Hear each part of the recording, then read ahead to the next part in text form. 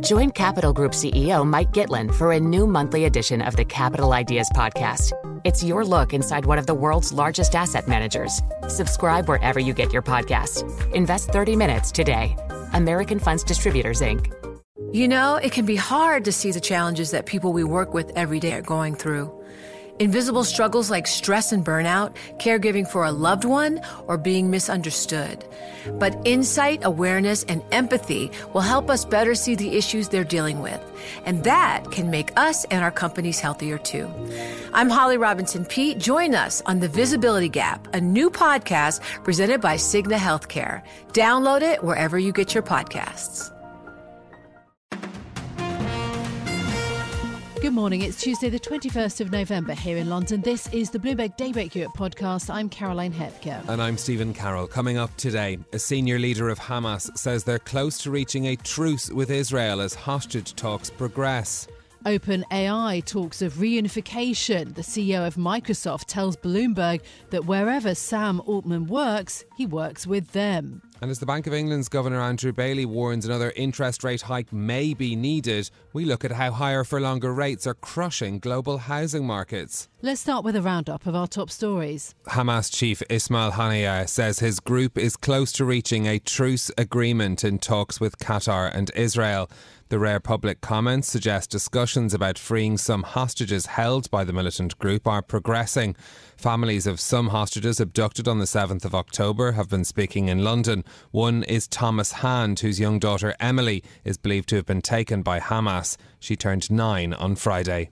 All this time, we knew her birthday was coming up, and of course we're praying to God that she would be released in time to have a birthday party, but unfortunately that didn't happen. So in that respect, it was a very, very, very dark day.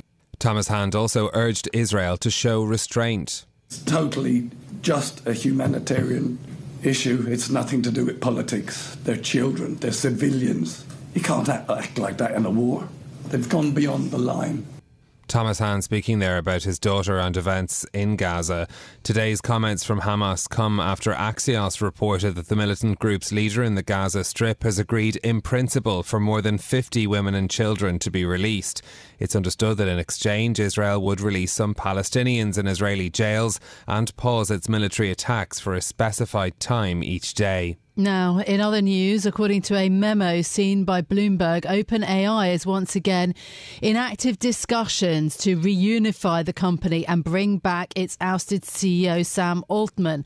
The latest twist in the battle for control of one of the firms at the cutting edge of AI development comes after Altman agreed to run a new artificial intelligence group at Microsoft.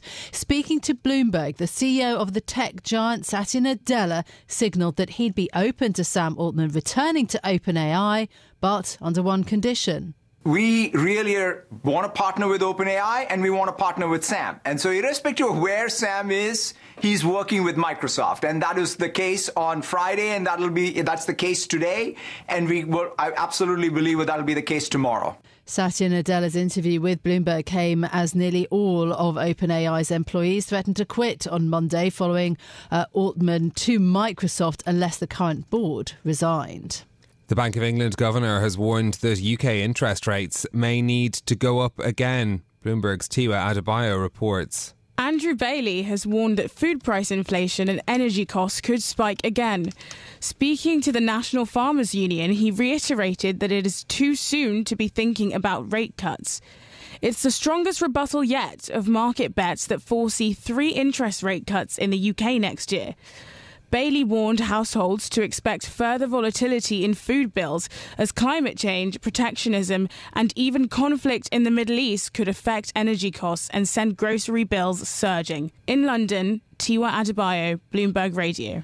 Meanwhile, Jeremy Hunt is setting out his vision for a lower tax pro-business economy with a £1 billion fund for startups. The Chancellor's early announcement comes after the Prime Minister Rishi Sunak suggested that tax cuts were coming in Wednesday's autumn statement. What you will see on Wednesday, without going into individual measures, is a whole range of measures designed to unlock business investment and close that gap with countries like France, Germany and the United States.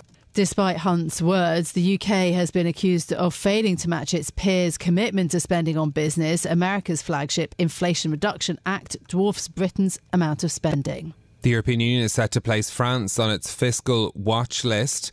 According to Bloomberg reporting, the country risks breaking guidance to limit deficit to 3% of GDP. A watch list of countries is scheduled for release by the European Commission today. Sources suggest Belgium, Finland and Croatia are mentioned, while Germany and France are also deemed not fully compliant. Inclusion on the list has no automatic consequences, but the Commission could pursue financial penalties if resistance continues. And finally, Carlyle has received a supersized payout after selling its 28% stake in McDonald's China. With more, here's Bloomberg's Ewan Potts. The world's biggest restaurant chain is stumping up about $1.8 billion to buy Carlyle's stake in McDonald's China. That delivers a return on investment for the private equity giants of more than 6.5 times. During Carlyle's 6 years of part ownership, the fast food chain ramped up store openings. There are now more than 5,500 in China and invested in delivery services. Selling the trophy asset ranks as one of Carlyle's most successful exits in China. In London, a slightly peckish Ewan Potts for Bloomberg Radio. Those are your top stories on the markets. The MSCI Asia Pacific Index is 0.6% higher this morning. Euro Stoxx 50 futures are up by 0.1%, and the 10-year Treasury yield 3 basis points lower at 4.39%. OK, so in terms of our top stories this morning, I want to get some more detail on the Israel-Hamas war. Hamas chief Ismail Haniyeh is saying that the group is close to reaching a, quote, truce agreement with Israel as talks continue to secure the release of hostages who have been held in Gaza since the 7th of October attack. Joining us this morning is Bloomberg's Middle East breaking news editor, Dana Kraish. Good morning. Thank you for your time. What is the latest that we understand about the progress in these talks and what this particular deal may look like? Good morning. We do seem to be closer to a deal that would see Israel and Hamas exchange hostages and prisoners. So Hamas members have been speaking this morning to Arabic media saying they're close to a deal and that they've submitted their own conditions for that. We had last night U.S. President Biden also saying that both were closing in on a deal. This is, of course, mediated by the U.S. and Qatar, which also said a few days ago that the talks were progressing. So we are getting somewhere, but of course, that all depends on developments. So the deal would probably entail Hamas releasing 50 women and children they've been holding hostage since that October 7 attack. And in return, Israel would agree to pauses in its military operations in Gaza for some days, and also release of some Palestinians in its jails. It's not a truce per se, but merely some pauses for a longer period of time. And that's, of course, different than what Israel had been doing, that was allowing Palestinians in Gaza to move to safer areas away from the fighting. So that's what we know so far on the details of the deal, or potential deal.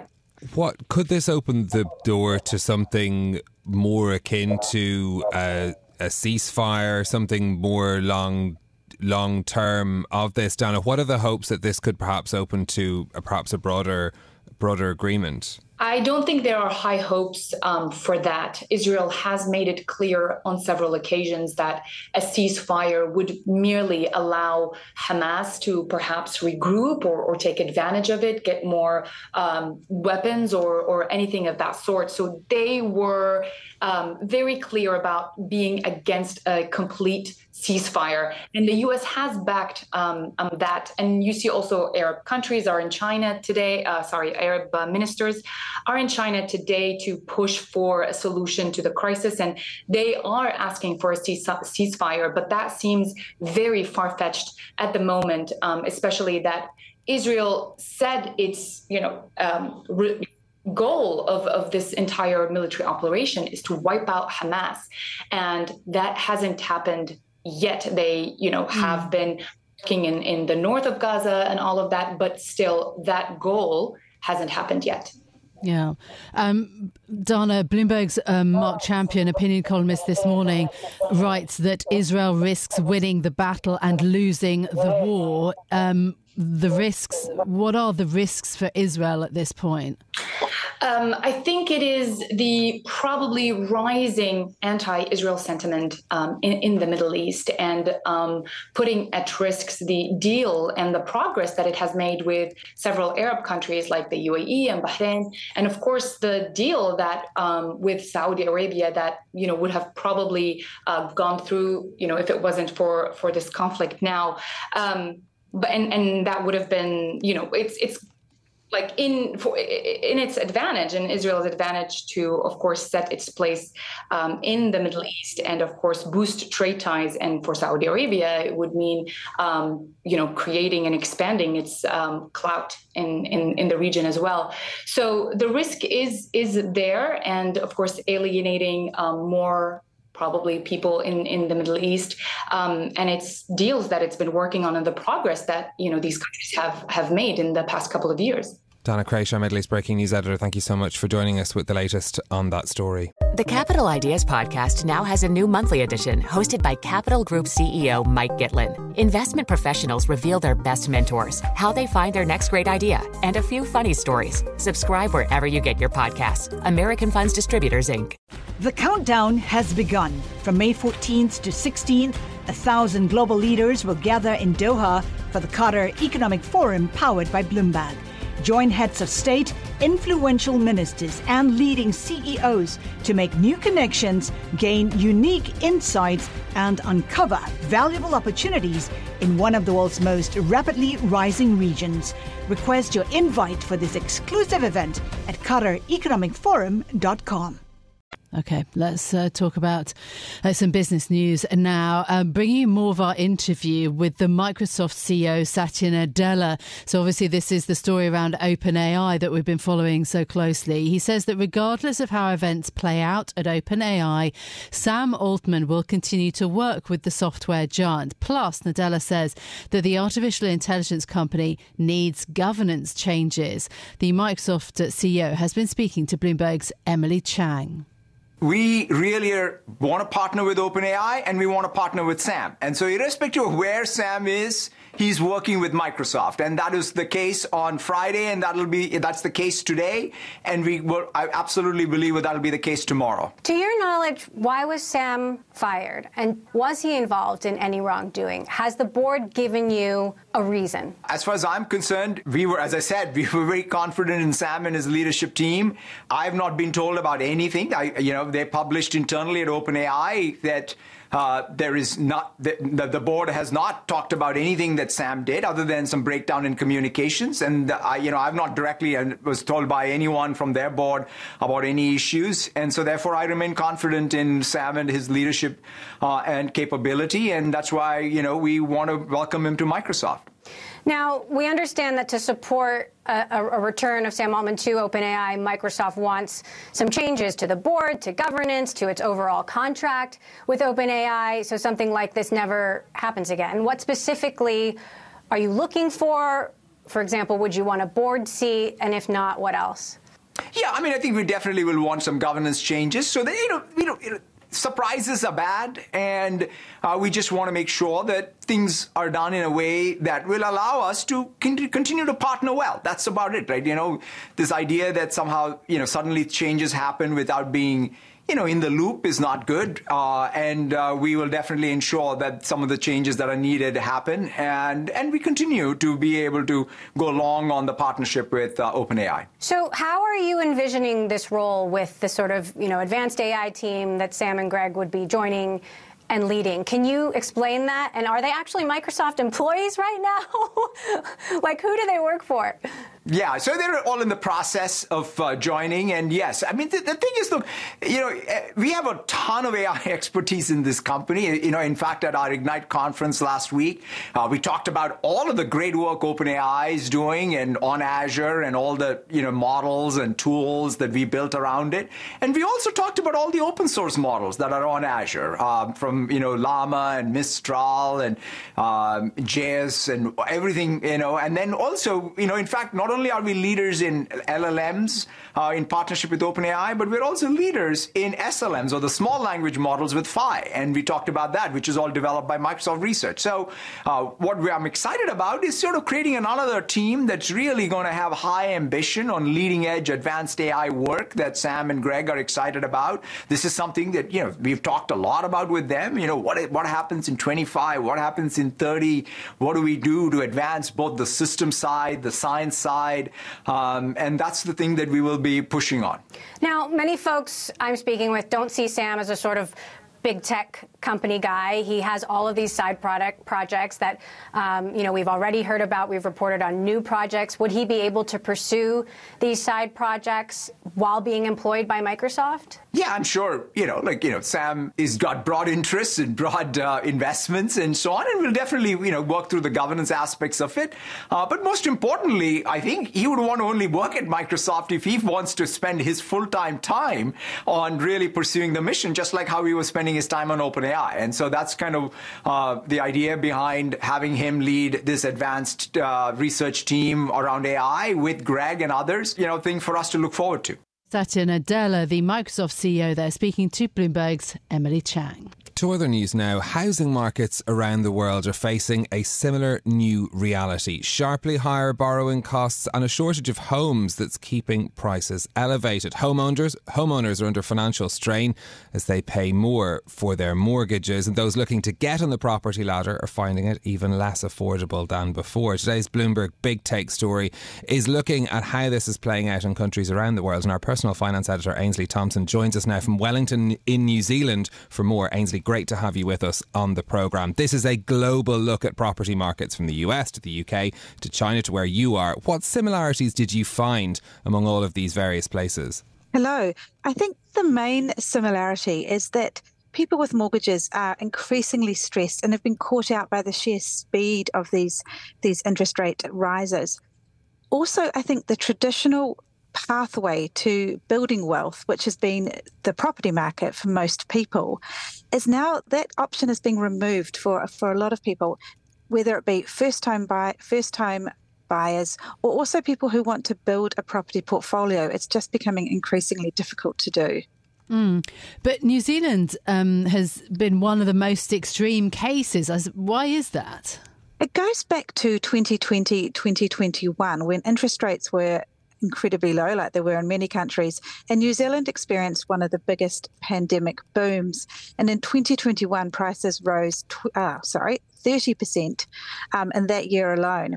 So many people who bought at that time had to borrow a lot of money just to get a house.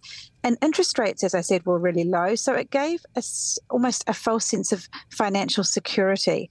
And people were being stress tested by the banks on rates that are a lot lower than they are today. Since then, we've had 525 basis points worth of interest rate rises over just over a 2-year period. And that's putting a lot of stress on households. I think the one saving grace in New Zealand is the fact that employment is really strong, and wage growth has also been really strong. So while we are seeing stressed households, we aren't seeing distressed sales of properties on any sort of large scale. Yeah, that's very interesting. The transmission of higher interest rates to higher mortgage costs for homeowners seems sort of the shortest jump in terms of effect. But talk to us about the effect on home building, because this is another aspect of the story as well. How is it affecting the actual number of homes being built and the housing shortage that's experienced in many places? I think Canada is a really interesting example of this. In Canada, amateur investors make up a large part of the market. I think it's about a third of homeowners in 2020 were amateur investors, and they often buy pre-construction, so it feeds developers. It's a really important source of financing for developers who then go on to build, big complexes, etc., with houses that people who aren't investors are also buying. Now, that is stopping that construction happening, which means that there is a housing shortage, and that is keeping the prices high in Canada. And it's something that is being seen around Europe as well. I think Germany and France, the number of building permits is down a lot on past years. I suppose. I mean, the other thing for that is, what does it mean globally, for the broader risks to the global economy from this kind of case study then? What it means is that people are having to pay more for their housing, whether it be to own a house or through rent.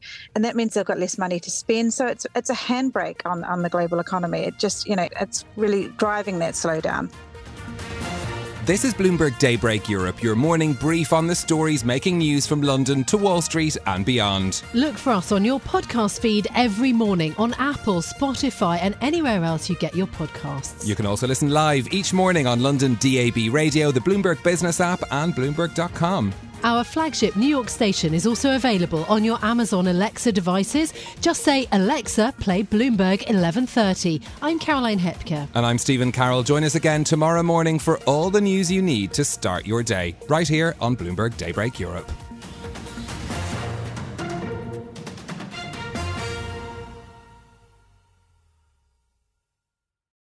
Collaborate for a greener future at the Bloomberg Green Festival, a groundbreaking celebration of the thinkers, doers, and innovators leading the way. From design and culture to technology, science, and entertainment. Hear from inspirational speakers and immerse yourself in climate solutions. July 10th through 13th in Seattle. Title sponsor, Amazon. Official airline, Alaska Airlines. Get 20% off using promo code radio20 at BloombergLive.com/Green Festival.